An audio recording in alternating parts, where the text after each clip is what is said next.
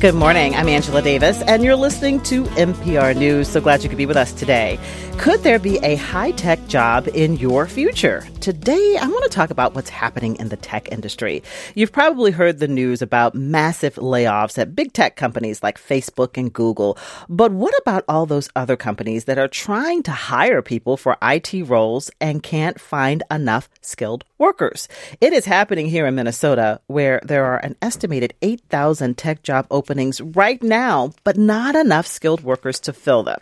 In a few minutes, my guests will give us a clearer picture of what is happening in the tech industry, and we're taking your phone calls. So are you at a company right now that's hiring and willing to train tech workers? Is your employer having trouble filling some of these IT positions? Tell us about it. Or are you looking for a job in the tech field? What questions do you have for our guests? Here are the phone numbers to call. You can call 651-227-6000. Again, that is 651-227-6000, or call us at 800-242-2828. You'll find me on Twitter. I'm at Angela Davis, NPR.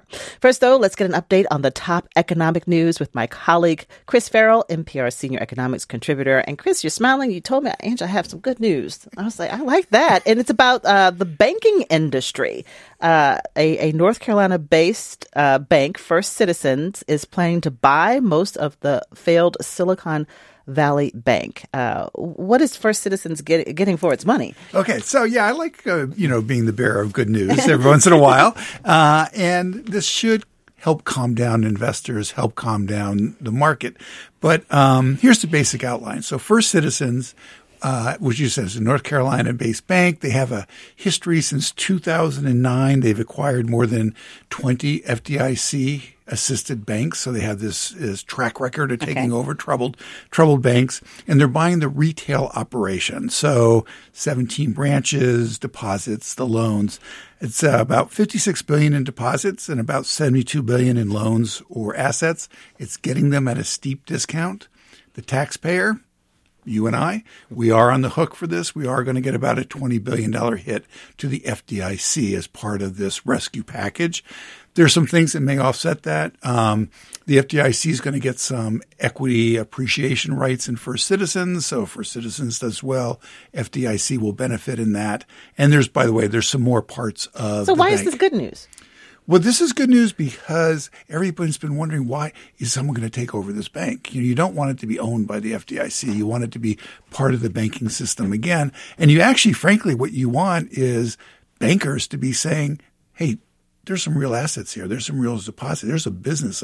Management failed. Management made a mistake. The previous management, we can come in and we can actually run this. And that helps that trust, that confidence in the underlying banking system. So investors, a lot of people have been rattled by the turmoil in the banking system. Yep. So is this enough to kind of calm down some of the fears of potential failures? I really hope so. I mean, but we're still probably going to get tremors. And, remember in the Swiss government, they engineered the takeover of troubled Credit Suisse by UBS. You've had these, concerns about First Republic here in the U.S., Deutsche Bank in Germany. And so, I think anybody that follows the economy has had this kind of sixth sense of deja vu. Is this 2008, 2009 all over again? I think there's some very good reasons to say no. For one thing, the banking industry is a lot healthier than it was back then. For another, the regulators have moved very quickly, and this First Citizens move is sort of part of that. But the other thing is, in the background, what's behind all this is the Federal Reserve is raising its interest rates. And the reason why I say this is good news, but we can't just say it's over with. The Federal Reserve raised its benchmark interest rate quarter point last week. It's made it very clear it's going to raise its rates again. And that's kind of the background to this whole nervousness as everybody adjusts to this higher interest rate environment. And speaking of being nervous, it seems like there's more talk again of the recession is coming. That's heating up again. And what do you see there, or what are economists saying? Yeah, and so a lot of it with the recession is coming, which you're right. It kind of had died down. I mean, it was still there, but it was sort of starting to die down. Whenever you have this sort of financial crisis and the reverberations that set us in the economy, people sort of pull back. So the Fed is going to continue to tighten, but the economy is going to even tighten more, because how are banks responding to this type of environment? They're going to be more cautious. They're going to lean toward more higher quality loans. And so the economy is tightening. We know that the economy will slow down because of the bank crisis. Again, recession is a forecast. It's not baked into it's going to happen, but it does slightly increase the odds. As we look at what's happening in Congress, do you think concerns about the health of the banking system, is that going to have an impact on the arguments happening about raising the government's debt limit? So here's my hope. And as you know, I'm a very hopeful person, and I like tilting at windmills. My hope is that this recent experience just with, you had just been a couple of banks. I mean, it's been Silicon Valley Bank, Signature Bank, Credit Suisse, and all the turmoil that set off. And it just gives you a hint of what could happen if we have a real debt ceiling crisis. And, because remember, U.S. Treasuries are the foundation of the global economy. When you're talking about finance, it is the safe asset. And so my hope is that the lesson that comes out of this is let's just abandon this debt ceiling debate, and let's just, how you want to deal with the budget, how you want to deal with the debt, legitimate debate, but let's get rid of the debt ceiling. However, that's not part of the conversation right now. Something we haven't talked about in a few weeks is the housing market. And so what are we seeing now with home prices? So nationally, home prices coming down for the first time in a decade. Locally, the latest data is prices have flattened out, but year over year, still slightly up. And it's an interesting dynamic, Angela, that's happening. So if you have a home and you own your own home, and let's say you have a 3.5% mortgage, you're not selling. Because if you go out, you're going to have to get a higher rate mortgage. And then if you're a potential buyer, you're a little bit nervous about these higher rates. And so in the end, it really comes down to, in the housing market, we just need a much bigger supply, a lot more supply. Even though when you drive around the streets of the Twin Cities, and when I was up in St. Cloud, I mean, you can see building that's going on everywhere. It's not even close to what we need. So the housing market right now is a little bit of a frozen state, but underlying or underpinning that market is a lack of supply. Okay. And then we saw a drop in home prices, you said. Yes. A big drop. And lastly, we're going to be talking about the tech industry for the rest of the hour. And this is an idea that sort of came from you. You kept saying there are layoffs, but those folks will find jobs. Everybody needs tech workers. So remind us what is happening, really, as we just, first of all, look at layoffs, because we keep seeing these headlines. Right, because the layoffs are not just limited to high tech. There's this global placement service, Challenger Gray Christmas, and they keep these running tally. And they've been noticing a lot of layoffs in healthcare, retailers, a lot of financial firms. But it's really the striking numbers are in high tech. Amazon's going to cut another 9,000 corporate jobs. Another. Right. Indeed, 15% of its workforce, Meta Platforms, Facebook. Again, they're going to have another 10,000 job cut. That's another more in the coming months. And these are just, there's a running tally that's kept by Crunchbase. And what their numbers are that more than 118,000 workers in U.S.-based tech companies, or tech companies that have a large U.S. workforce, have been laid off so far in 2023. And that's on top of 140,000 in 2022. So the tech industry is really going through, a lot of the big companies are going through a massive revaluation of their workforces and the size of their workforce. Movement. Okay, we're going to talk more about that. Thank you. Good. I'll be listening. Absolutely. All right. We'll see you again next Monday. All right. Well, now let's take a closer look at what is happening with employment in the tech industry. Again, lots of news about massive layoffs last year, and now even just the first 3 months of this year at these big tech companies. But have you heard this? There is still a huge demand for skilled tech workers at other companies. In February of 2023, just last month, there were more than 8,000 tech job openings in Minnesota alone. The Minnesota Technology Association says that employers are having a hard time finding people with the necessary skills. But get this, for the third year in a row, Minnesota is scoring last in the country when it comes to teaching computer science to K through 12 students. Currently, only 21% of high schools in Minnesota offer any computer science courses. Get the connection here? So what is going on and how can we address this problem? I have two guests in the studio with me who can explain some of this and some possible solutions. Joel Crandall is here. Joel is the Vice President of Talent at Minnesota Technology Association. Now, he previously worked at Genesis Works in the Twin Cities, and that's a talent pipeline for students in underserved communities pursuing careers in business technology. Good morning to you, Joel. Good morning, Angela. Glad to be here. Hi. And Sharon Kennedy Vickers is here. Sharon is the CEO of Software for Good. That's a Twin Cities company that partners with organizations to make apps and digital platforms that help communities. Sharon has more than 20 years of leadership and software engineering experience, and she previously worked as the Chief Information Officer for the city of St. Paul. Good morning, Sharon. Good morning. Hi, glad you guys are here. And as we talk about this with our guests, I want to hear from you too, our listeners. Are you working at a company that is hiring or, willing to train tech workers? Is your employer having a hard time filling these IT positions? Tell us about it. Or are you someone looking for a job in the tech industry? What questions do you have for our guests? Call us at 651-227-6000, or you can call 800-242-2828. You can tweet me at Angela Davis, NPR. So, Joel, I'll start with you as we talk about some of these numbers. The Minnesota Technology Association keeps a close eye on the industry. And again, you say that there are lots of tech jobs available here in our state, more than 8,000 to be exact, your latest numbers. But yet we keep hearing about layoffs and at major tech companies. So for those of us who don't work in the field, like me, who may not have really even a good grasp of the types of jobs we're talking about, how do you describe what is going on in the tech industry right now, Joel? Definitely confusing. I think Chris mentioned Meta earlier, which is the parent company for Facebook. And maybe just a little bit of context there. Over the 3 years between 2019 and 2022, they doubled their workforce. They grew up to 84,000 total technologists. And as Chris mentioned, they did shed 11,000 jobs in November, and they are looking to cut another 10,000 jobs over the next couple months. And it's always hard news to be part of those layoffs. But if you look at the bigger picture, it's still growth that they haven't even cut back into. So they still are up another 25% over where they've been. And we haven't seen those same types of cuts here in Minnesota.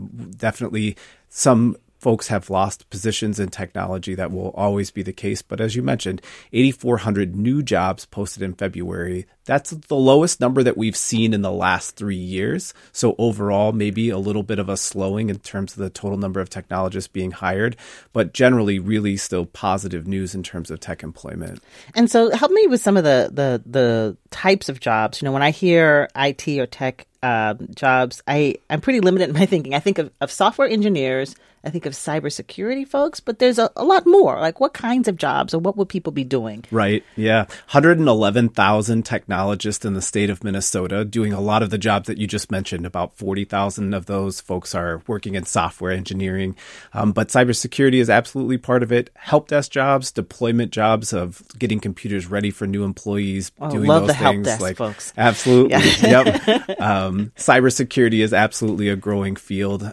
So those are the big jobs, but also there are folks who are agile project managers, folks who are getting technology deployments ready to go more from a planning perspective. All of those are part of the technology workforce here in Minnesota. And for some of these jobs, when I hear about this, it's the training part of it, because not everybody has a 4-year college degree in that field. Is that needed? Or are some of these employers now willing to do some of the training there at the job once they hire you? Like, we're going to teach you to do this thing that we need you to do.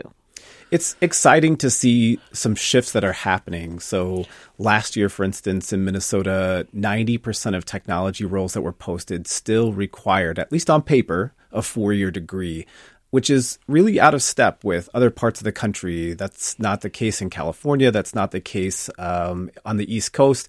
And so we're starting to see employers take a different perspective on whether a 2-year degree or a 4-year degree is required. And with that has come some growth in apprenticeships, in boot camps, in other kinds of training mechanisms to be able to get folks ready. But it really needs to be a shared partnership. Businesses need to be willing to take on some of that training burden to be able to get folks right. ready. Are you really trying to fill these jobs? Exactly. Because if you were, you would be maybe open to doing some things differently. Right. All right. So, Sharon, as the CEO of Software for Good, what do you make of all of the openings that we're seeing, and employers saying, like, we can't fill these jobs because we don't have people with the right skills? At Software for Good, we are not having the challenge in finding the talent. We actually have our own apprentice program that we started about 5 years ago. Software for Good, we build software. We are a team of engineers, designers, digital strategists. And so we started our apprentice program because we were finding that individuals coming out of college or some of the non-traditional boot camps, training programs did not have the experience that they needed in order to take on the roles as junior software developers. Like traditionally, what would be the experience level before you were hired? Traditionally, the experience, a lot of companies were looking for individuals who were in the 2 to 4 years of experience. A lot of individuals coming out of college, they had the practical experience, but they did not. They didn't have the 2 to 4 years. Yeah, exactly. And so we started our apprentice program to address that need. Our apprentices, they get to work on our client projects that we have. They work on a team with other apprentices, also with UX designers. They're assigned a senior software engineer as a mentor who provide the coaching and to help them gain the skills that they will need to take on a role as a junior engineer. But these are full-time jobs. These are full-time jobs. So what does this accomplish? Someone with less experience, maybe fewer years of education, paired with someone already in the company that's been doing it for a while. So what does that do? It actually gives them the opportunity to really understand what software engineering actually is. What is the day-to-day? What are the tools that you are using to program in? How to problem solve? Because at the end of the day, software engineering is really centered around being able to problem solve and how to work in a team, how to going through code reviews. That's a part of the process. So folks, a lot of people may have like a certificate or some, in a current job that has some IT role. So how would you connect a person like that to some of these job openings we're talking about? Is it, because when you apply for jobs, it'll tell you, here are the requirements. So are you seeing a more willingness, Joel, across the state of folks to be a little bit more flexible with that? We're starting to see that, and I think you can see it in a couple different ways. One, there are software development, user experience boot camps that are starting out, and this is a transition for folks who are maybe in a different industry that are interested in moving into that. There's certainly online training too that some folks are pursuing to be able to gain a certification, to be able to move in that direction. But really, when I get excited when I hear about examples like Sharon, which is companies realizing that it's not just an investment that they need to make, but it's really an opportunity that they have to be able to access younger talent, people who are interested in going into the field. Well, when I think about journalism, when you come out of college with a journalism degree, you have the basics, but you actually have to be in the newsroom and you have to do the thing. You have to go out and write and interview people. I mean, you're going to learn really on the job. So that's maybe similar. And Sharon, why is your company called Software for Good? Our company is called Software for Good. We are a B corporation. That means we have a fiduciary responsibility to caring for people and the planet while we make a profit. And we are explicitly focused on working with impact-driven companies and corporations who are looking to solve some of the world's deepest, hardest challenges. So the type of work is maybe helping them with their websites, or we do application development. We do also provide help with websites. We develop apps. An example of some of the tools that we're building, one of our clients, they provide a mobile-first tool for teenagers to seek mental health support. Coming out of usually coming out of facilities. We also helped a client build a platform to connect our young people to summer employment We work with one of our clients. It's really focused in the energy space, and they provide they provide other companies across the United States and Canada with support in their utility billing and savings in that space. And so we are interested in working on those projects or initiatives that have an impact on our planet and making it easier for people to get access to the resources that they need. And Joel, a lot of people listening may have been startled. I know I was startled when I read and heard this, that for the third year in a row, that the state of Minnesota is scoring last in the country when it comes to teaching computer science to elementary, middle school, high school students. Only 21% of high schools in the state offer any computer science courses.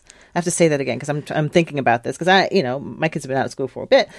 Only a fifth of schools have any type of computer science? Like, what is that about? And when we think about growth that we'd like to see in the technology industry, even with short-term layoffs, that is the bigger question to us is how do you develop enough homegrown technologists to be able to support the companies that we have here. And that's exactly the case. Only 21% of schools. That's actually down 3% from last year. So we're moving in the wrong direction. Because of the lack of staff to teach it or because of just limited resources that schools have? It is a really complex problem. Schools are trying to sort out a number of things at the same time. And the level of skill that you would need to be able to teach a computer science class is maybe more rigorous. And it's a little bit of a victim of its own success. The average technologist in Minnesota earns about $94,000. And so if you have a skill to be able to teach technology, there may be some challenges for incentive to continue to teach rather than pursue it as a career. So that connects the dots. If we're not growing our own talent at a young age, and so then they're not going to college to pursue this as a major, and so then they're not coming out and here available to work. Absolutely. That's part of the gap. And Sharon, what do you make of that? Just the lack of opportunities in schools to start it, the idea like this is my field. I think it's important for us to really get a focus of providing computer science education in school, but also we could think about out of school time. What are those opportunities out of school in our parks and rec centers? There are a lot of companies also providing technology programming, and the goal is to make those things accessible as well as affordable to a broad range of our community. If you're joining us, we're talking about what's going on in the tech industry, hearing a lot about massive layoffs. Yes, that is happening, but also a lot of companies are hiring and having a hard time filling open positions in tech fields. So we want you to call in. Are you working at a company that is hiring and willing to train workers for some of these positions? Or are you a tech company that is really having trouble filling these positions? Tell us about it. Are you looking for a job in a tech-related field? What questions do you have for our guests? Call us at 651-227-6000 or at 800-242-2828. Let's go to Cottage Grove and take a phone call from one of our listeners. This is Nick on the line. Good morning, Nick. How are you? Hi, how you doing? Well. Nick Stevens, PT. I'm actually considering a career change into the tech industry. I've been affected by COVID pretty heavily. I had to actually go on leave because we had one of our kids is pretty high risk, so we did stay at home daycare and everything for almost a year during COVID. What kind of work do you do now, Nick? What field do you work in now? Yeah, so I'm in the medical field. I actually have a doctorate in physical therapy, and I don't know. Right now, the way our lifestyle is, that I still needed to stay at part-time, and it's been varying hours, and it's been a little tough. But I know. Well, Nick, let's ask our guests, particularly folks in the healthcare industry. What might be a good pairing for Nick? What could you see him possibly? What kind of work could he be doing? You think, Sharon? I think there's a variety of things that Nick could be doing. At Software for Good, we also have a product strategy team. And our product strategy team, they're UX designers, they're product strategies. They help us think through what is the problem that we are seeking to solve, and what actually we need, how to break that down into an actual solution. A tool. A tool that can be used. And so what we are looking for in the tech space, and when we are hiring, we're looking for people who are naturally curious, who are good at problem solving. They can, look at the entire whole system and to start to break that down into smaller chunks, looking for patterns as well, and also being able to think about what is that relevant information and how do we package that into a solution. So some companies are looking for people with expertise in certain other fields. So someone in the healthcare industry like Nick, who just called, he might be a good fit for a tech job, or what do you think? I love the way that Sharon explained computer science earlier as basically at its core problem solving and having base knowledge in another area, which could be music or could be theater or could be philosophy. In Nick's case, in healthcare, help you to be a great software designer because you understand what the core problem trying to be solved is. Exactly. And so for someone who does have expertise in their field but doesn't have experience with coding or programming, is that even required for some of these, again, these 8,000 jobs you're talking about? Because there are other types of work.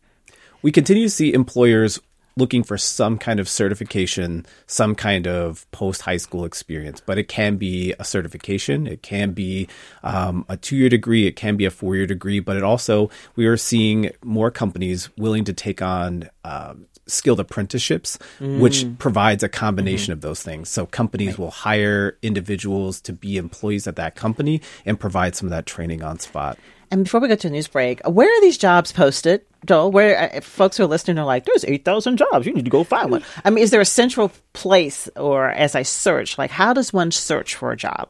Yeah, a great place to start, Mintech, mntech.org. That's our website, Minnesota Technology Association. Okay. We have a job board that posts a number of those positions, and so it's a good place for folks to be able to start. So Minnesota Technology Association, give me that website again. Mintech, mntech.org.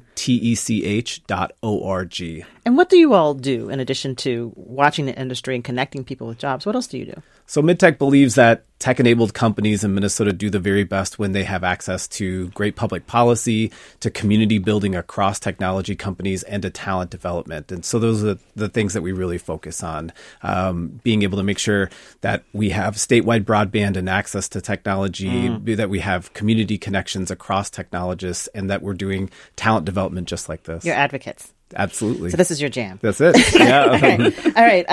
And we're taking your phone calls. What questions do you have for our guests? Are you looking for a job in the tech field, or are you trying to hire people? Call us at 651-227-6000 or 800-242-2828. Let's go back to the phone lines and talk with, this is Eric. And Eric, I understand that you work in cybersecurity. In fact, you are a managing partner of IT Audit Labs. Good morning to you.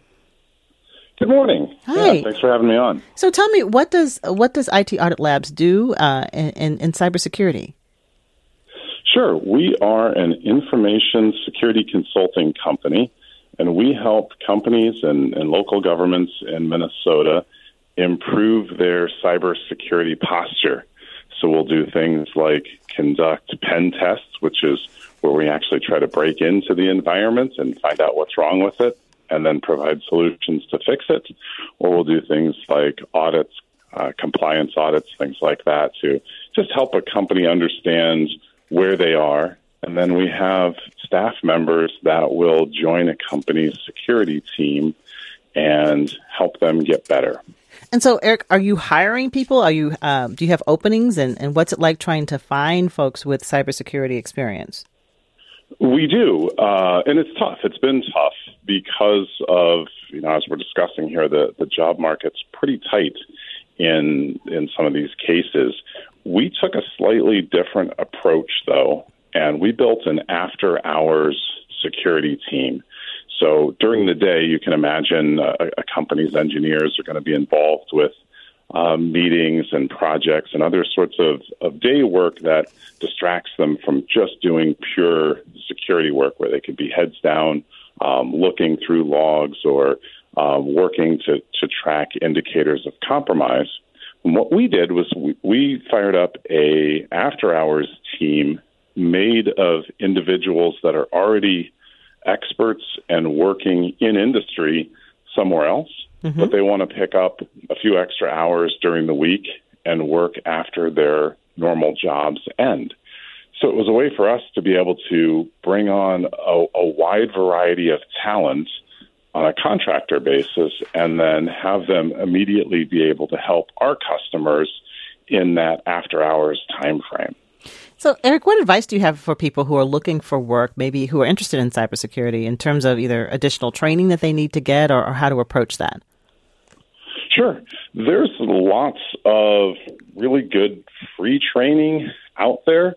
Plenty on YouTube, plenty of podcasts out there. We have one at IT Audit Labs, but there's lots of ways to get into the industry.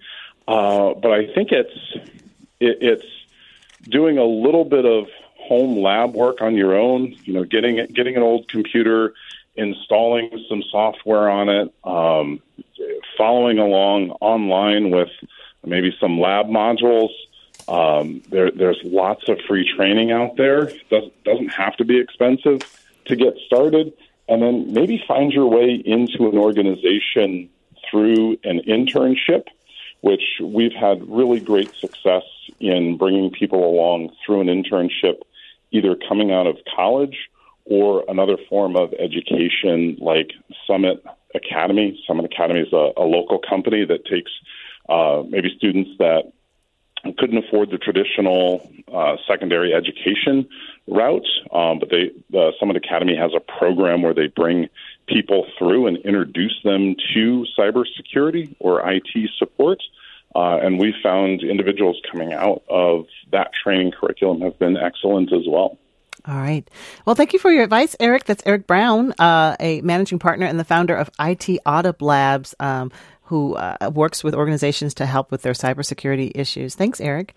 And so what do you think about what he had to share about approaching helping people get the skills that they need that could lead to bigger opportunities? I love the creativity. I love that they're looking for ways to be able to access talent. And my hope, though, is that we will continue to be able to look at how will Minnesota produce more technologists so that we're not having to be so creative about having people have 1.5 jobs or 2 jobs afterwards.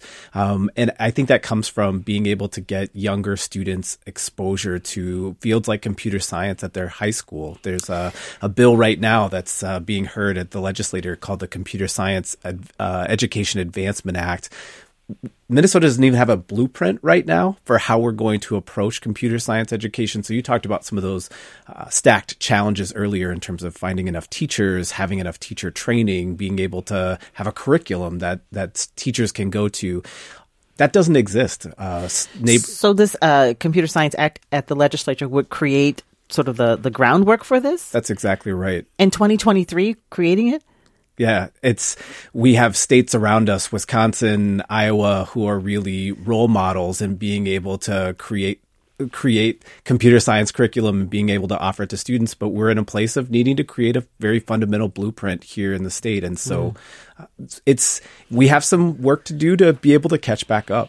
What do you think about that, Sharon? I think it's important. I think Minnesota has been a leader in technology space, and I think we need to reclaim that by starting with understanding and building a program at early stages for individuals, and we need our legislative members behind us in supporting that as well. When you were a girl or a teenager, what drew you into like information technology or this field of work? You know, actually, I wasn't necessarily drawn to technology as a young girl or even as I grew up in the rural South in the 70s and 80s. And so, as you can imagine, there wasn't a lot of opportunity for tech during that time and in that place.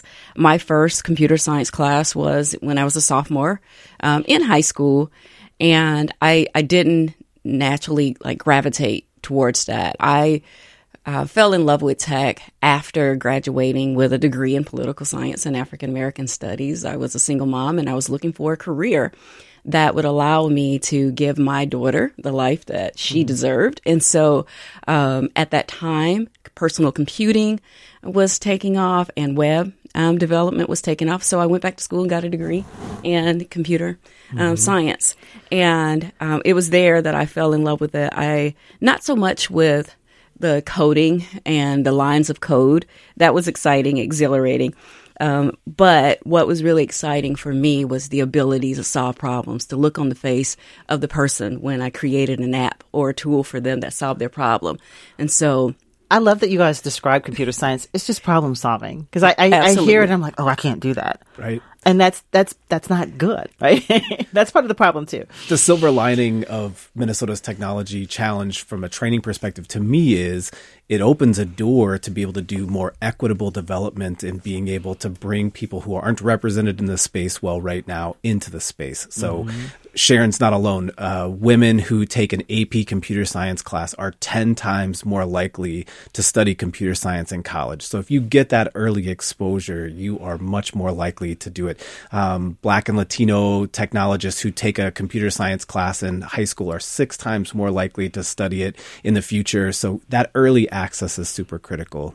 Now, the Minnesota Technology Association, in your 2022 report, you also found that Minnesota is in the bottom half of the country when it comes to diversity in tech roles. So this is going back to the educational opportunities early on, the introduction. That's right. It's not magic. It's getting people interested and excited in a field of study. And you're right. We looked at ways to be able to do more equitable development. And there are a number of groups that would need to more than double their participation to be able to just be kind of on par with the rest of their participation in the workforce. And so we do really want to see our American Indian population that would need to have a 63% increase to be able to just kind of be at status in the technology field, invited to participate, excited about it earlier going so that they can make it into that field. We're talking about finding jobs in the tech industry and the estimated 8,000 job openings right now in Minnesota in some type of tech field. Taking your phone calls, 651-227-6000. In Fargo, Maria is listening today, and Maria has called in. Hi, Maria. What did you want to tell us? I wanted to first off give a shout out to an organization that we have local in this area called Emerging Digital Academy. I've heard really great things about what they do. I think they take people that aren't traditionally in the technical background, kind of like what you guys were talking about. Some organizations in the cities do, retrain them. I think it's like a 25 course or week course, and then you kind of come out with a developer certificate, and it opens you up to all these possibilities. But then on the other side of that, I'm actually in marketing myself. But over the years, with my previous employer, I ended up actually teaching myself how to do some kind of low-level coding, and ended up being a co-admin for our internal CRM program, which was Microsoft-based, and did development work, architecture, just basic day-to-day admin, and that was a huge career booster for me, a huge just personally, right? You're learning something on your own. Again, used all those free resources that your guest was talking about that's available to you. I did end up getting a certification, but haven't really had the need to keep that up. Also building websites, right? I built my husband a website for his business, maintained our business website through, things like Webflow, which you don't really need to know coding. It's really just kind of you go in and build. And I really think that it creates a huge advantage for people that maybe either can afford to outsource that, or if you are an employer, not only are you expanding your employees' capabilities and growing their resume, you're keeping those costs down, keeping them internal, and should the need arise, you can always outsource that to somebody that's a quote-unquote professional. Thank you. That's Maria calling in from Fargo. In St. Paul, James is on the phone. Hi, James. What did you want to tell us or ask us as we talk about jobs in the tech industry? Hi, my name is James Huff from St. Paul, and I'm looking for a job in the IT in the tech industry. Oh, and what's your work experience or your educational experience, James? What have you been doing? Yeah, I'm a recent graduate. I did data science and statistics minor, and currently I'm a tax pro trying to prepare some taxes. And so what kind of work would you like to do? I would like to do, like I graduated doing data science. I want to do like data analytics, business analytics, and go to the world and then end up being a data scientist. Okay, and so what has your experience been like applying for jobs right now? What are you finding in terms of like the requirements for jobs or the openings that you're seeing right now, James? Yeah, I'm seeing openings, but most of the openings I'm seeing the need like 3 years experience, 4 years experience. That's like a hurdle right there. When I was listening to you guys, it's like the jobs are opening, we're seeing them, but the experience is what that's a problem for recent grads. Right. So right. How can Software for Good help in giving us the experience so that we can be qualified for those openings that we're seeing, but we can just get through? Well, congratulations, first of all, on getting your degree in data science, and sounds like you said a minor in statistics. So thank you. So how do we help James? Let's start with James here. Sharon? That's exactly why at Software for Good, we started our apprentice programs, because that's what we were seeing. He's the degree, but not the 3 to 4 years experience. Yes. Right. A lot of companies were looking for the 3 to 5 years of experience. And so our apprentice program is for those individuals who are in that 0 to 2, giving them some practical experience. And are other companies doing this? Any big companies have you seen offering apprenticeship programs too? Yes, there are other programs, other companies that are offering. I think Target, United Healthcare has an apprentice program. But more need to do this. More companies need to do that. Software for Good, we are a small digital agency, and we're doing it. And not only are we providing the training, we have hired members, apprentices from our program. So we currently have 3 individuals who started in our apprentice program.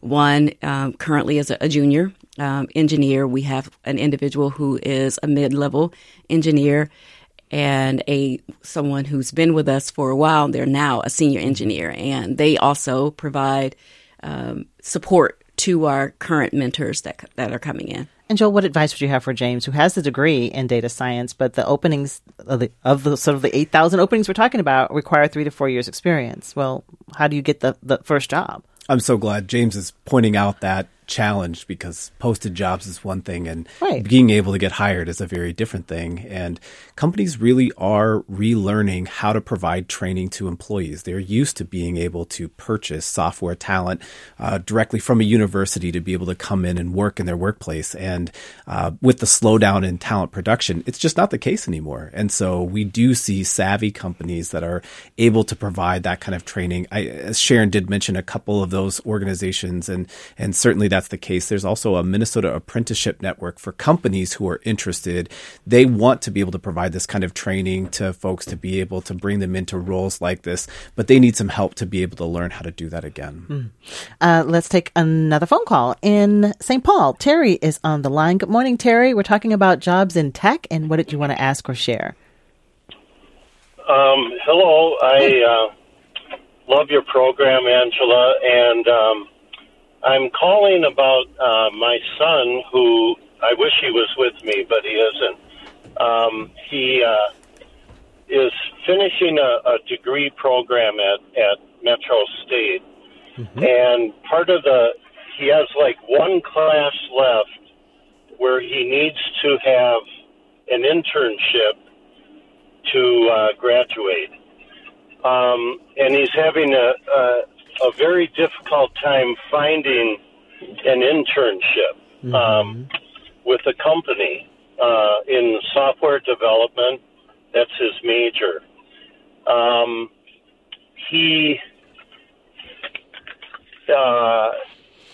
I get it. The internship program. So again, we've talked about apprenticeships, but college students who are the ones who have made it, right? They did the thing, but they have this next barrier. They need an internship. So the willingness for someone to let them in as a student. So what advice do you have for those young people?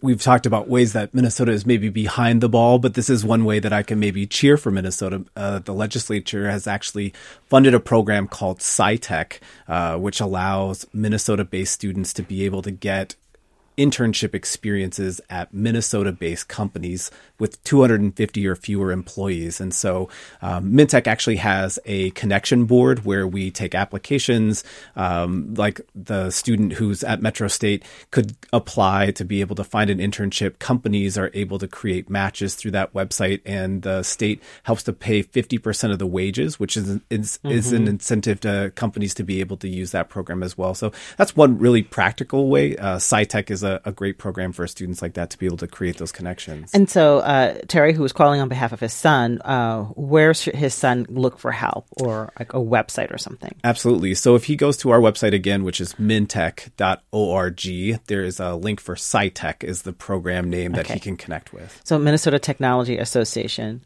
Terry, who called in, that's your go-to place. So as we look at this gap, is part of the problem too is that there are some resources available to help, but people don't know about them. Absolutely. And really what we see is that students need knowledge, experience, and relationships in order to ultimately land a position. And they may get the knowledge as part of a 4-year degree program, but may be missing the experience and relationships. And so it really does take kind of a backbone or convening organization to try to pull some of those pieces together. And Sharon, what do you think? This dad is concerned about his son who's going through school, getting close to graduating, but needs this internship. I encourage him to do the SciTech. Software for Good, we did leverage some of that funding at the state to offer our internship program. So there are a lot of companies offering intern. And I also encourage people to look in unlikely places. I started my career as a software engineer in higher education. And there are a lot of college campuses that also offer opportunities for internships for individuals who are in software engineering, web development, have that skill, and want to get some more experiences. So look in unlikely places. City, our government agencies. Everyone needs an IT role. Government agencies. I served as CIO for the city of St. Paul, and we hired interns as well to help us build out our team. The other thing I wanted to note for companies who are kind of afraid to hire individuals with that 0 to 2, something that we've done internally at Software for Good, we did these junior-senior pairs where we would pair our junior developers with our senior developers. And a part of some of our services that we offer, we help build out teams for companies and organizations. And so we would place junior and senior pairs together. And that gives the companies the confidence to hire individuals who are early in their career, just starting their career, to gain the skills that they need because they have that senior engineer who is there providing that coaching as well. And they are also the juniors are also able to provide coaching to those seniors as well. So as I think about some of these companies that have openings that they haven't been able to fill in a competitive way, is it not good for Minnesota to sort of be in this situation? Because maybe if I'm a company and I can't fill these positions here, do I then start looking at other states that I might want to, have my company? Absolutely. And it happens. That's why we really want to push on development here locally, because it's an equity driver for us to have more women, to have more people of color involved in our industry here. Yes. So it would behoove us to be more competitive about this. We're out of time. I want to thank our guests who are here with us today for being with us as we talk about the challenges in the tech industry. We've been talking with Sharon Kennedy Vickers and with Joel Crandall. Check out the Minnesota Technology Association website. Thank you for your time today. Thanks for listening to a recording of my live radio show on NPR News. A reminder that if you want to catch my show in real time, tune in and call in weekdays at 9 a.m.